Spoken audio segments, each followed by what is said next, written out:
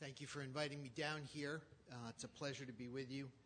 I've known Fred for, 10, 12 years now, and exceptionally grateful for his service on the board of directors of the Federal Reserve Bank of Richmond, and then later as the 5th District's representative on what's called the Federal Advisory Council, a body up in Washington with representatives from around the country that advises the Board of Governors, Chairman Bernanke, and the like on banking matters. His service was outstanding. I'm also grateful for Fred for helping to introduce me to some people here in the great state of South Carolina. He's, on a number of occasions, helped set up events for me to get to know more about this state and the region down here. It's an important part of our economy. Some very interesting things are going on down here and have over the many years, and I'm grateful for Fred's role in helping us learn about that. It's an honor to be invited here as some of you in this room are commencing the legislative session. It's beginning here in South Carolina. I wish you all the best of luck in a process of searching for better means of fostering increases in the well-being of the citizens of this fair state. Elected officials and policymakers nationwide have had their hands full lately, and the legislative process, as we saw in Washington the last couple of weeks, has been particularly contentious endeavor for policymakers these days. And I think of it as for good reason, because we find ourselves as a nation in circumstances that are very challenging. In my remarks today, what I want to do is review current economic conditions and talk about the outlook for future economic growth. And I'm hoping that this background that I provide to you will prove useful as you either go about your business or go about your legislative duties. Along the way, I'll also have a few words to say about monetary policy. And there I think you'll see that central banking can be as challenging as the legislative process, equally contentious, some might say. Before I begin, I need to say what I always say when I speak in public, which is that the views I'll express are my own and not necessarily the Federal Reserve System's view, or shouldn't be attributed necessarily to others in the Federal Reserve System. So I'm going to begin today with a few words about the outlook for inflation. And I do that because maintaining price stability over time is really the Federal Reserve's primary mission as the nation's central bank. Over the last 20 years, the Fed has had a commendable record, in my view, on inflation. It's averaged 2% per year over the last 20 years, and I think that's a commendable record. There have been year-to-year fluctuations, to be sure, but these temporary swings have tended to even out over time, and inflation has always tended to gravitate back towards 2%. Now, inflation was running at elevated rates a few months ago, and it was pushed up by about a year ago, and then earlier in the fall by a bulge in retail gasoline prices as crude oil prices have fluctuated. But energy prices have subsided in the last couple of months, and that's keeping the overall inflation rate down temporarily. Futures markets for energy-related commodities show flat or declining energy prices, and on that basis, most economists are expecting headline inflation, overall inflation that includes energy prices, to average a little less than 2% next year. And that's an outlook I agree with. I think that's spot on. In contrast to inflation, real economic growth, jobs, economic activity, sales, and the like, and labor market conditions are affected by a range of factors that are outside of the control of the central bank, the Federal Reserve. In fact, the effects of monetary stimulus from the central bank on real output and on employment and labor market conditions is less than is widely thought, I believe. The effects consist largely of a temporary, transitory sort of byproduct of frictions that temporarily delay businesses' ability to adjust prices in response to changes in monetary condition as they occur. And These are transitory departures, and they tend to disappear over time. Attempts to overstimulate real economic activity via monetary policy can instead run the risk of raising inflation pressures. Indeed, for reasons that I'll discuss later on, I see some material upside risks to the inflation outlook in 2014 and beyond, given the current trajectory of monetary policy. Although I should say and emphasize that my baseline outlook, what I think is most likely, is for inflation to head to around 2% in 2014 and beyond, which is the Federal Reserve's stated long-run goal for inflation. So turning to the outlook for real economic activity, since the Great Recession officially bottomed out in June of 2009, we've seen economic activity expand at only a modest pace. Real gross domestic product, people refer to this as GDP, and it's the broadest and most sensible measure of overall economic activity in our economy. Real GDP has risen at an average annual rate of 2.2% since the recession ended. Now, that's widely viewed as a disappointing pace, and the reason is that it falls short of the average GDP growth rate of 3.5% that the U.S. economy achieved in the last century, in the 20th century. So typically, you would expect growth to exceed the long-run average during an expansion to make up for those instances of negative growth that occurred during contractions. So several factors appear to be impeding a more rapid expansion of the U.S. economy. First is the housing boom that occurred before the Great Recession. It created a substantial oversupply of new homes. And there's been a significant amount of progress that's been evident in eating into that oversupply, but we still haven't completely fulfilled that process. We haven't completely worked through the oversupply. So home construction and housing prices were essentially flat for the first 2 years after the recession ended. Last year, though, housing activity picked up and was a source of modest strength for the U.S. economy. Prices in many markets bottomed out and have risen some, and new construction activity has begun steadily improving over the course of the last year. Having said that, though, while housing is likely to contribute, I think, positively to U.S. growth next year, we shouldn't expect, and I don't think we should desire, a return to the booming housing market conditions that we saw just prior to the last recession. So a second and related factor behind the slow recovery we've been experiencing is the significant shift of economic activity away from industries related to residential construction. So this would be the construction industry itself, but also construction building supplies and related sort of supply industries. Rapid loss of job in these industries, layered on top of an ongoing, longer-run secular trend that has resulted in large inflows into the ranks of the unemployed. And it's caused an adverse shift in the composition of the pool of unemployed. Now, this often occurs in recession, that you get sort of larger fraction of the unemployed are low-skilled workers.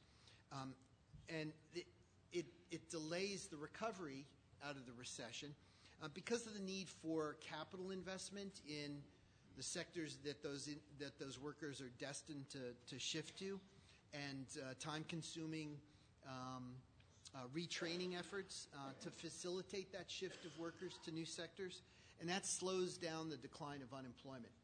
This effect seems likely to be more pronounced this time because of the tremendous magnitude of the decline in residential construction activity that we saw.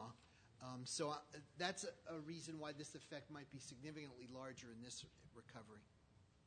Third, the recession appears to have made many consumers more cautious, less willing to spend relative to their income and wealth.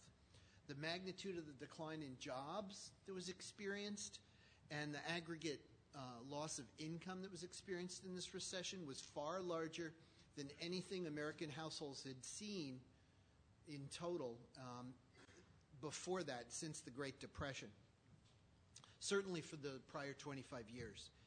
It was accompanied by an unusually large decline in home equity and thus in household net worth. So wealth declined substantially as well.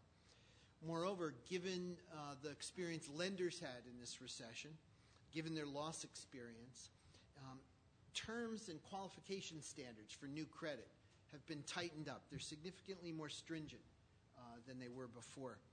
So households understandably have become more apprehensive about their future income prospects, their future access to credit, and they've become more interested in paying off financial obligations and building up savings for a rainy day. So while consumer spending has grown substantially in this recovery, the tempered pace at which it's been growing has really limited the overall pace of this expansion relative to historical experiences. So finally, our contacts throughout the 5th District, extends to Maryland, out to West Virginia, down here to South Carolina, have been for a long time emphasizing that uncertainty has been causing them to delay hiring and investment decisions and commitments. These reports have become more frequent in the past year, particularly this past spring. And this past spring, they started focusing more heavily on uncertainty related to the year-end fiscal cliff that we just went off of for a day and climbed back up, I guess you'd say. So if you think about why that uncertainty might be problematic, think about the array of fiscal policy tools that are going to be on the table to remedy the fiscal imbalance we have at the federal level. Taxes on virtually anyone could go up. Spending on virtually anything could go down. And between those two, you've covered pretty much the whole economy. Just about everyone could be potentially affected. And not knowing where the axe is going to fall, not knowing where the cost is going to come, for a lot of firms, they've just found it more attractive to sit on the sidelines. Even apart, though, from ambiguity about how Congress is going to navigate, Congress and the administration are going to navigate the fiscal cliff and then the debt ceiling that's coming up, and then the end of the continuing resolution and the sequester. Even apart from U.S. fiscal policy uncertainty, there's significant uncertainty that remains about longer-run tax and spending plans. Our fiscal imbalance is a fundamental issue that's going to face us even after we get by the cliff or the debt ceiling. Uncertainty remains about some very broad regulatory realignments that are in train, and how they come out is potentially uncertain as well. And the European economies and just what's going on there is an overhang of uncertainty as well for many firms. So in short, a range of factors appear to be restraining our current economic expansion. And while that pace is below the long-run average for the U.S. over the last century or two, it's easy to identify plausible factors. Very hard to quantify this, but it's easy to identify plausible potential explanations for the shortfall in our growth. As for the outlook for the U.S. economic growth, my best guess is that growth will continue into this year at an annual rate of around 2%. It's a little bit below the average we've had over the last 3 years. Because I think many of the things that have been recently impeding growth are likely to continue to restrain activity in the quarters ahead. Beyond this year, beyond 2013, the rate of growth could rise if the effects of some of these restraining factors ease. And that seems plausible to me. Meaningful progress on the federal budget, particularly the long-run imbalance that must be addressed, that could alleviate some of the policy uncertainty I talked about that appears to have dampened growth last year. The risks emanating from Europe could diminish this year if they emerge from the recession they're currently in the midst of and make progress towards the new institutional arrangements they're building. And improved European growth prospects next year would be a positive for U.S. growth. And I think U.S. households could well be more confident and better disposed to spending a year from now. Improvements in the effectiveness of labor markets ability to match workers and job openings could lead to gains in household income. Modest additional growth in home prices along the lines we saw last year could help household net worth, and all these developments might aid consumers' willingness to spend. This outlook isn't without risks. Significant energy price increases could derail this recovery. Failure to resolve a significant amount of the policy uncertainty could continue to dampen growth. Even with a resolution of fiscal uncertainty, there's significant uncertainty regarding regulatory policy, and that could continue to dampen growth as well. On the other hand, a stronger than expected resurgence in confidence is not inconceivable if we were able to make rapid and convincing progress towards fiscal sustainability. So I need to say a word about the longer run for the U.S. Even though growth has been below our longer run trend for the last couple of years, I believe that the fundamental prospects for U.S. growth for the longer run remain quite strong. The flexibility and resilience of our markets, along with a relatively well-educated populace, make this an advantageous place to implement new innovations. One major challenge over the longer haul is finding an effective way to deepen knowledge and skills of our people. And here, I believe this because expanding our human capital is fundamental to improving standards of living. And the reason is that new technologies often require higher skills from our workforce in order to implement them effectively. So what role does monetary policy play in this outlook? Well, as I said, our primary responsibility at the Federal Reserve is to keep inflation low and stable. This allows businesses and consumers to make decisions without having to worry about what might happen to the purchasing power of the dollar. My economic outlook presumes that the FOMC will not allow monetary instability to interfere with or disrupt the growth process, which is what happened in the 1970s when inflation was high and variable. Beyond that, though, beyond avoiding economic damage associated with higher variable inflation, I think it's unlikely that the Federal Reserve can push real growth rates materially higher than they otherwise would be on a sustained basis. Nonetheless, at its December meeting, the FOMC adopted measures to attempt to bolster economic growth. Notably, the committee decided to continue the monthly purchases of $40 billion of agency mortgage-backed securities and $45 billion of U.S. Treasury securities. The committee also underscored its attention to real economic activity and employment by stating its forward guidance about future policy in terms of a 6.5% threshold for unemployment. I dissented from these committee actions, and I've expressed my concerns at length elsewhere. Briefly, as I touched on earlier today, I think monetary stimulus is unlikely to materially increase the pace of economic expansion, and I think these actions will test the limits of our credibility, the credibility of our commitment to keep inflation low and stable. At some point, we are going to need to withdraw economic stimulus by raising interest rates and reducing the size of our balance sheet. And the larger our balance sheet is at the Federal Reserve when that time comes, the more vulnerable we will be to seemingly minor miscalculations of policy. Accordingly, I see an increased risk, given the course that the committee has set, that inflation pressures emerge next year and beyond and are not thwarted in a timely way. And I intend to remain alert for signs that our monetary policy needs adjustment.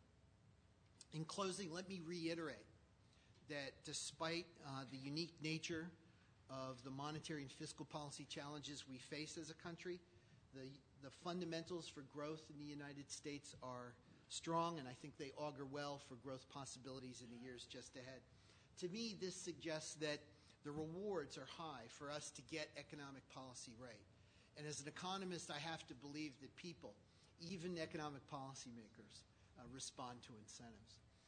So I thank you for your attention, and it's been a pleasure to speak with you.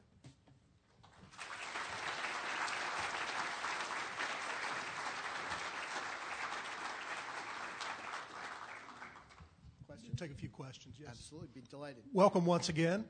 I want to call BIPEC members' attention to the blue slips that you have on your table here. These are for your questions. So if you have any burning questions that arose during Dr. Lacker's address, please write those, and we'll ask the BIPEC interns to be aggressive about picking these up. So if you would wander through the audience from time to time, we can get those up. We've got about 15 minutes for questions, and we have some questions that we have prepared in advance, but also would like to get your questions in, BIPEC members. First of all, as a member of the Federal Reserve's Open Market Committee, some of us are curious how open Chairman Bernanke, South Carolina native, is to discussing opposing opinions. There was the thought, and I think you served under previous Chairman Greenspan as well, that Chairman Greenspan did not exactly encourage dissent. But you have not been reluctant about dissent. In fact, I almost think you're a character from the James Bond movie Dr. No, because you've not been afraid to say no in 2007, 2009. You have a strong history of that. You can tell I'm somewhat of a fan. So this is a softball question. But tell us, in those discussions, is there a difference between Bernanke and Greenspan? So I was privileged to serve on the FOMC under Chairman Greenspan for a couple of years before Chairman Bernanke from Dillon assumed office. The committee has become, over time, even during Greenspan's tenure, but succeeding after that with Bernanke, more and more collegial. So it's a deferential, polite body. The discussion is couched in very polite terms. But if you look back, and you can look back on the transcripts if you've got some time to kill, which are on the web up through 2006, and see that under Greenspan, the discussion discussion of opposing views didn't go on nearly as long as they do under Bernanke. So he's very tolerant. He lets people express their views. He doesn't sort of close off discussion and move the stream of discussion on to something else. He will engage and allow us to engage in debate. And it's been, I think it's a very healthy deliberative process. So I've been very pleased with the collegiality of the deliberations within the room. As for dissenting, these are hard times. We make tough calls. I've been able to dissent and express my view, and when I do that, I feel as if we all respect each other's obligation to come to the meeting, having prepared as hard as we can, with our best independent judgment, to express those judgments, listen to each other, and then vote accordingly. And you'll see at meetings where people dissent, you'll see jokes, you'll see conviviality, spring up in the transcript. So it's a process in which I retain friendships with people on the committee that are very active and that continue despite us disagreeing at times sharply about certain economic policy issues. So it's been a collegial process, and I think the chairman's done a great job in fostering the evolution of the culture of the institution. Thank you. On the matter of QE1, QE2, and QE3, unlike one of the legislators suggested, those are not ships in Her Majesty's Navy. That was a joke. Come on, help me, Wells Fargo. Those are important policy issues. If you could give us the advantage, maybe take us back a little bit to Economics 101. Tell us what quantitative easing is, and we've been through 3 rounds of it, and we know you can't comment on the details of the discussions within the Open Market Committee, but are those good policies? Does there need to be a 4? Should there not have been a 1? Yeah. So quantitative easing just refers to us buying assets. And picture any entity with assets and liabilities. We're like that. We're a central bank. Our liabilities are money, and they come in 2 forms: the paper currency you have in your pocket, and reserve account balances is what we call them. So banks have checking accounts with us, in essence. When we purchase an asset, we credit funds to some bank's account. So it increases the money supply, and takes that asset out of the market. So quantitative easing refers to the process of us providing stimulus by buying assets and increasing the money supply that way. Central banks do this when they've cut interest rates. The normal way we conduct monetary policy is to peg a certain interbank interest rate and move it up and down. When we've cut interest rates down to close to zero, it's virtually impossible to go much further. And the reason is that it's hard to get people to lend money at negative interest rates because you could just hold on to your money and earn zero. So at that point, the only potential for stimulating the economy is quantitative easing. Now, this is a tricky thing. If you think in terms of the supply and demand for money, it's the easiest way to do it. If we increase the supply past the demand, something's got to give. And what gives is inflation. If we increase the supply of money and we haven't gotten up to where demand is at zero interest rates, we're not going to cause inflation. So we haven't yet sparked inflation. People have been afraid of this, and believe me, I've worried about this and taken a real cautious approach to it. We haven't yet sparked inflation through our quantitative easing.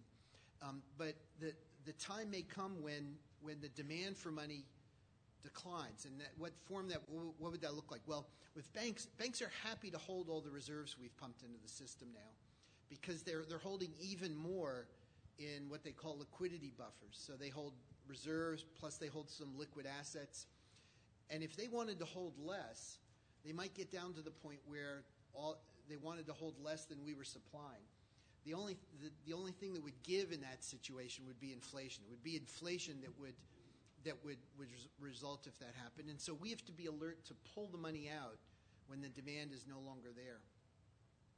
So the effects of this quantitative easing, how it stimulates the economy at a point where you haven't caused inflation, there's different theories about that, and I don't want to walk you through the details. We're kind of feeling our way. The evidence is ambiguous, sort of murky. There's a case that can be made that it lowers longer-term interest rates. There's a case that can be made that it doesn't, and the evidence is uncertain. What's sure is that it has the potential to complicate things when the time comes and we have to reduce our balance sheet and start raising interest rates, because that time's going to come for sure. And that's sort of the center of the debate.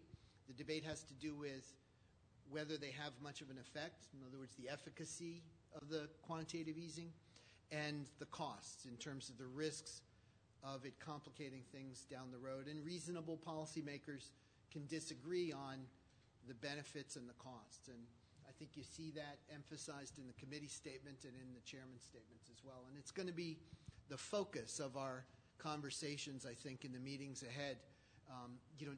Are we still comfortable? Is the committee still comfortable that the benefits exceed the costs for these things?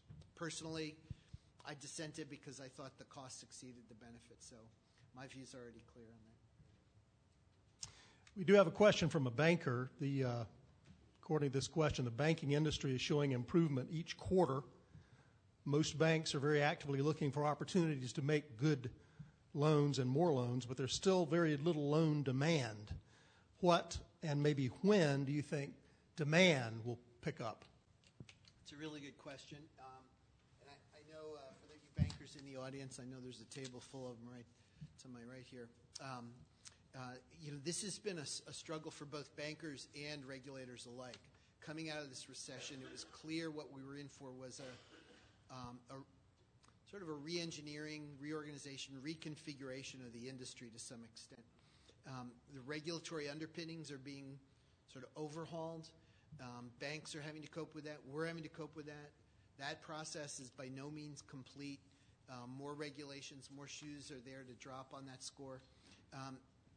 At the same time, demand for real bank lending is low now. It's hard to find qualified borrowers that want to take on new debt, and the competition, as a result of all the liquidity we've put in the system, the competition for those credits is awfully fierce. I think that when the rate of growth picks up, if we got GDP growth at 3-4% for a year, I think you'd see significantly higher demand for borrowing at banks on the part of small businesses. I think that's when you'd see that a greater willingness of banks to sort of dip into their liquidity buffers in order to lend, and that's when that sort of problematic process would emerge for us of deciding when to reduce bank reserves. Banks, banks. I don't think we've gotten to a point where bank margins are at a sustainable level. I don't think we've gotten to I don't think we've found the solution of just what are going to be the sources of sustainable profits for the banking industry. It's obviously going to come from something they provide a value that has less by way of substitutes from alternative providers, and that's typically been on the lending side, typically to sets of borrowers, particularly in the business side, that don't have the capital markets access. And so the question is, when does that small business, medium-sized business demand pick up? And I think we're all waiting to see when that happens and what happens to margins when it does. It's often difficult to disentangle the fiscal policy and economic policy, financial policy, from just politics. We technically did not fall off the fiscal cliff on January the 1st, but we really did not get any kind of comprehensive changes, really no long-term solutions, which leads to a lot of uncertainty, particularly in the business community. How do you think we can reduce this uncertainty in the economy, particularly when there's so many questions about where we are fiscally, maybe address the issue of entitlements, this type of thing? That's a really good question. So that this audience, if you read the papers, you should be familiar with the long-run imbalance, that over time the lines diverge. And the problem that creates is that debt grows faster than our incomes as a country. Debt grows faster. I talked about GDP. Debt grows faster than GDP. And so we have to bring something to bring those two lines into alignment and make the deficit so small that debt doesn't rise faster than our incomes. Until we do, I think there will be this overhang of uncertainty that just stems from the notion that, well, something has to give. Either taxes are going to go up or some cuts in entitlements are going to have to come. And on either side, that's going to weigh on people and lead them to be more cautious. They're going to want to build up savings. They're going to be reluctant to build new plants, engage in new enterprises. They're not going to know what the bottom line is. Is this profitable? Is it not? What do I need to charge? I'm not going to know what prices I need to charge. And for beneficiaries, I mean, it's sort of a commonplace observation that most baby boomers don't have much confidence that Social Security or Medicare will be there in the forms they're there now. That causes folks with that belief to save more, spend less in preparation. And so I think it's those long-run imbalances that are really the key that we need to address. Thank you. We've got one more question, unless we have any more submitted. One more question, and that is during the presidential campaign of 2012, I think every time that Ron Paul spoke in a debate or any kind of address, he had something to say about the Federal Reserve. And to him, the Federal Reserve was an unelected body that was somehow dangerous. And he kept talking about the need to audit the Fed. I'm not really sure to this day exactly what he was talking about. Do you have any thoughts on that whatsoever? Yeah. So somehow this myth has gotten out there that the Fed isn't audited. I like to say we're audited every which way to Wednesday. The Government Accountability Office, the GAO, which is the arm of the government that audits government agencies, audits the Fed. At any one time, we have between 1 and 2 dozen audits underway. They come in and look at our IT platforms. They look at our information security. They look at our accounting. They look at almost everything we do. One thing is off limits, and that is that they can't go pore over FOMC transcripts and second-guess how we conduct monetary policy the day after we announce a policy. And there's a good reason for that. Our structure, because we have an independent balance sheet and it gives us a measure of insulation from electoral politics, day-to-day electoral politics. And countries around the world found out and figured out in the 80s and 90s that it made sense to take their central bank, and instead of being it under the thumb of the Minister of Finance and told to goose policy when it's time for an election and then you deal with inflation after the election, instead of that, we're apart from the fray of electoral politics. So administration doesn't control us, Congress doesn't control us. That independence comes with a tremendous responsibility. The responsibility is to be accountable to the American people, and we are. We testify repeatedly throughout the year. The chairman goes up to Congress and talks about outcomes. We file a monetary policy report to Congress twice a year by law. You could do that 4 times a year if you'd like. We have a formal means of accounting for the outcomes to describe what happened with inflation, what's happening with growth, what's going on in the economy. We have independence about how we set interest rates because it involves this delicate long-run trade-off. You don't want to go for the short-run gains at the expense of pushing up inflation in the long run. So there's a wisdom to that, just carving out this tiny little slice of what we do at FOMC meetings and saying, all right, that's off limits to the GAO. But financially, we're totally audited. Our monetary policy actions are audited, how we carry them out. We're audited by Deloitte Touche, all the reserve banks, and the Board of Governors. The Board of Governors audits the reserve banks. We are heavily audited, and I think it's a bit of a canard. Thank you once again for being with us. Let's thank our speaker once again, Dr. Jeffrey Lacker.